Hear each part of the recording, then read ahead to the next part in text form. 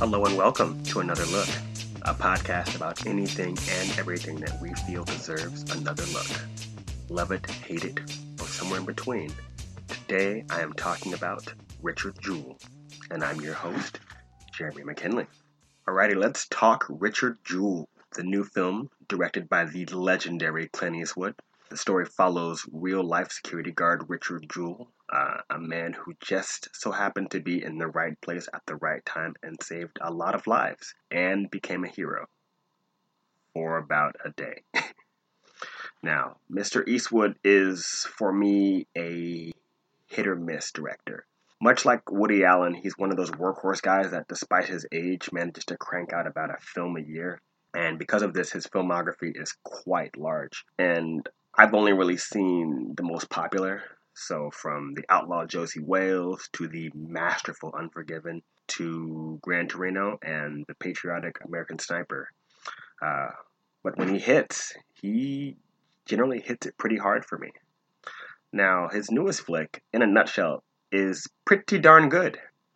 To start it off, the acting is top-notch. I mean, when you got actors like Jon Hamm, Olivia Wilde, Kathy Bates, and Sam Rockwell all bringing your A-game, it's kind of hard to make a bad movie when you have, a cast like that and a director that at least knows how to get good performances. But the real star, of course, is Paul Walter Hauser as Richard Jewell, who easily delivers an Oscar-worthy performance.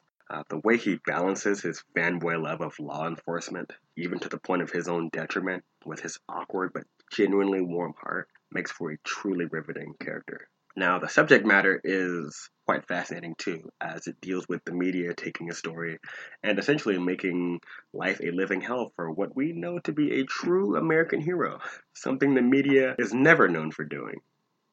The FBI investigates him, using Richard's fanboy love against him in some truly shady ways. Now, the reasons they have for believing he's guilty are justified, sometimes to a hilarious degree, but the means they take to meet their ends can definitely fit into the category of disgusting.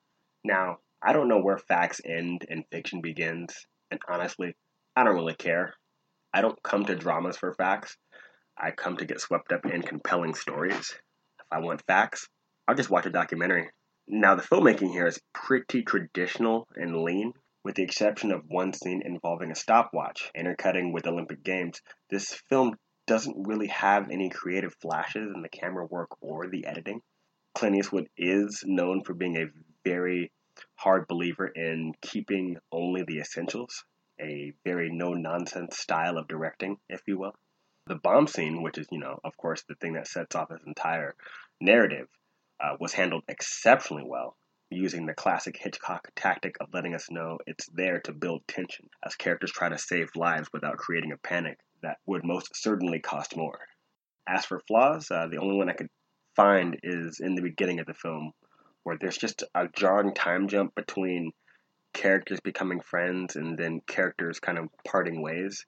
It's just, there's no scenes in between those two particular scenes I just kind of described where it's not really a spoiler that one character becomes another character's friend. I won't say who, but then the next scene they're like, all right, well, I got a new job and I got to go now.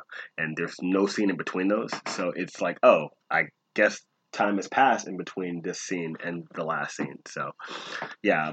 But other than that, man, this was a really good film and easily Clint Eastwood's best since American Sniper. And I'm going to give it an 8.5 out of 10. Thank you for joining me for Another Look. You can find our podcast on Podbean /Another Look. Thank you for joining us.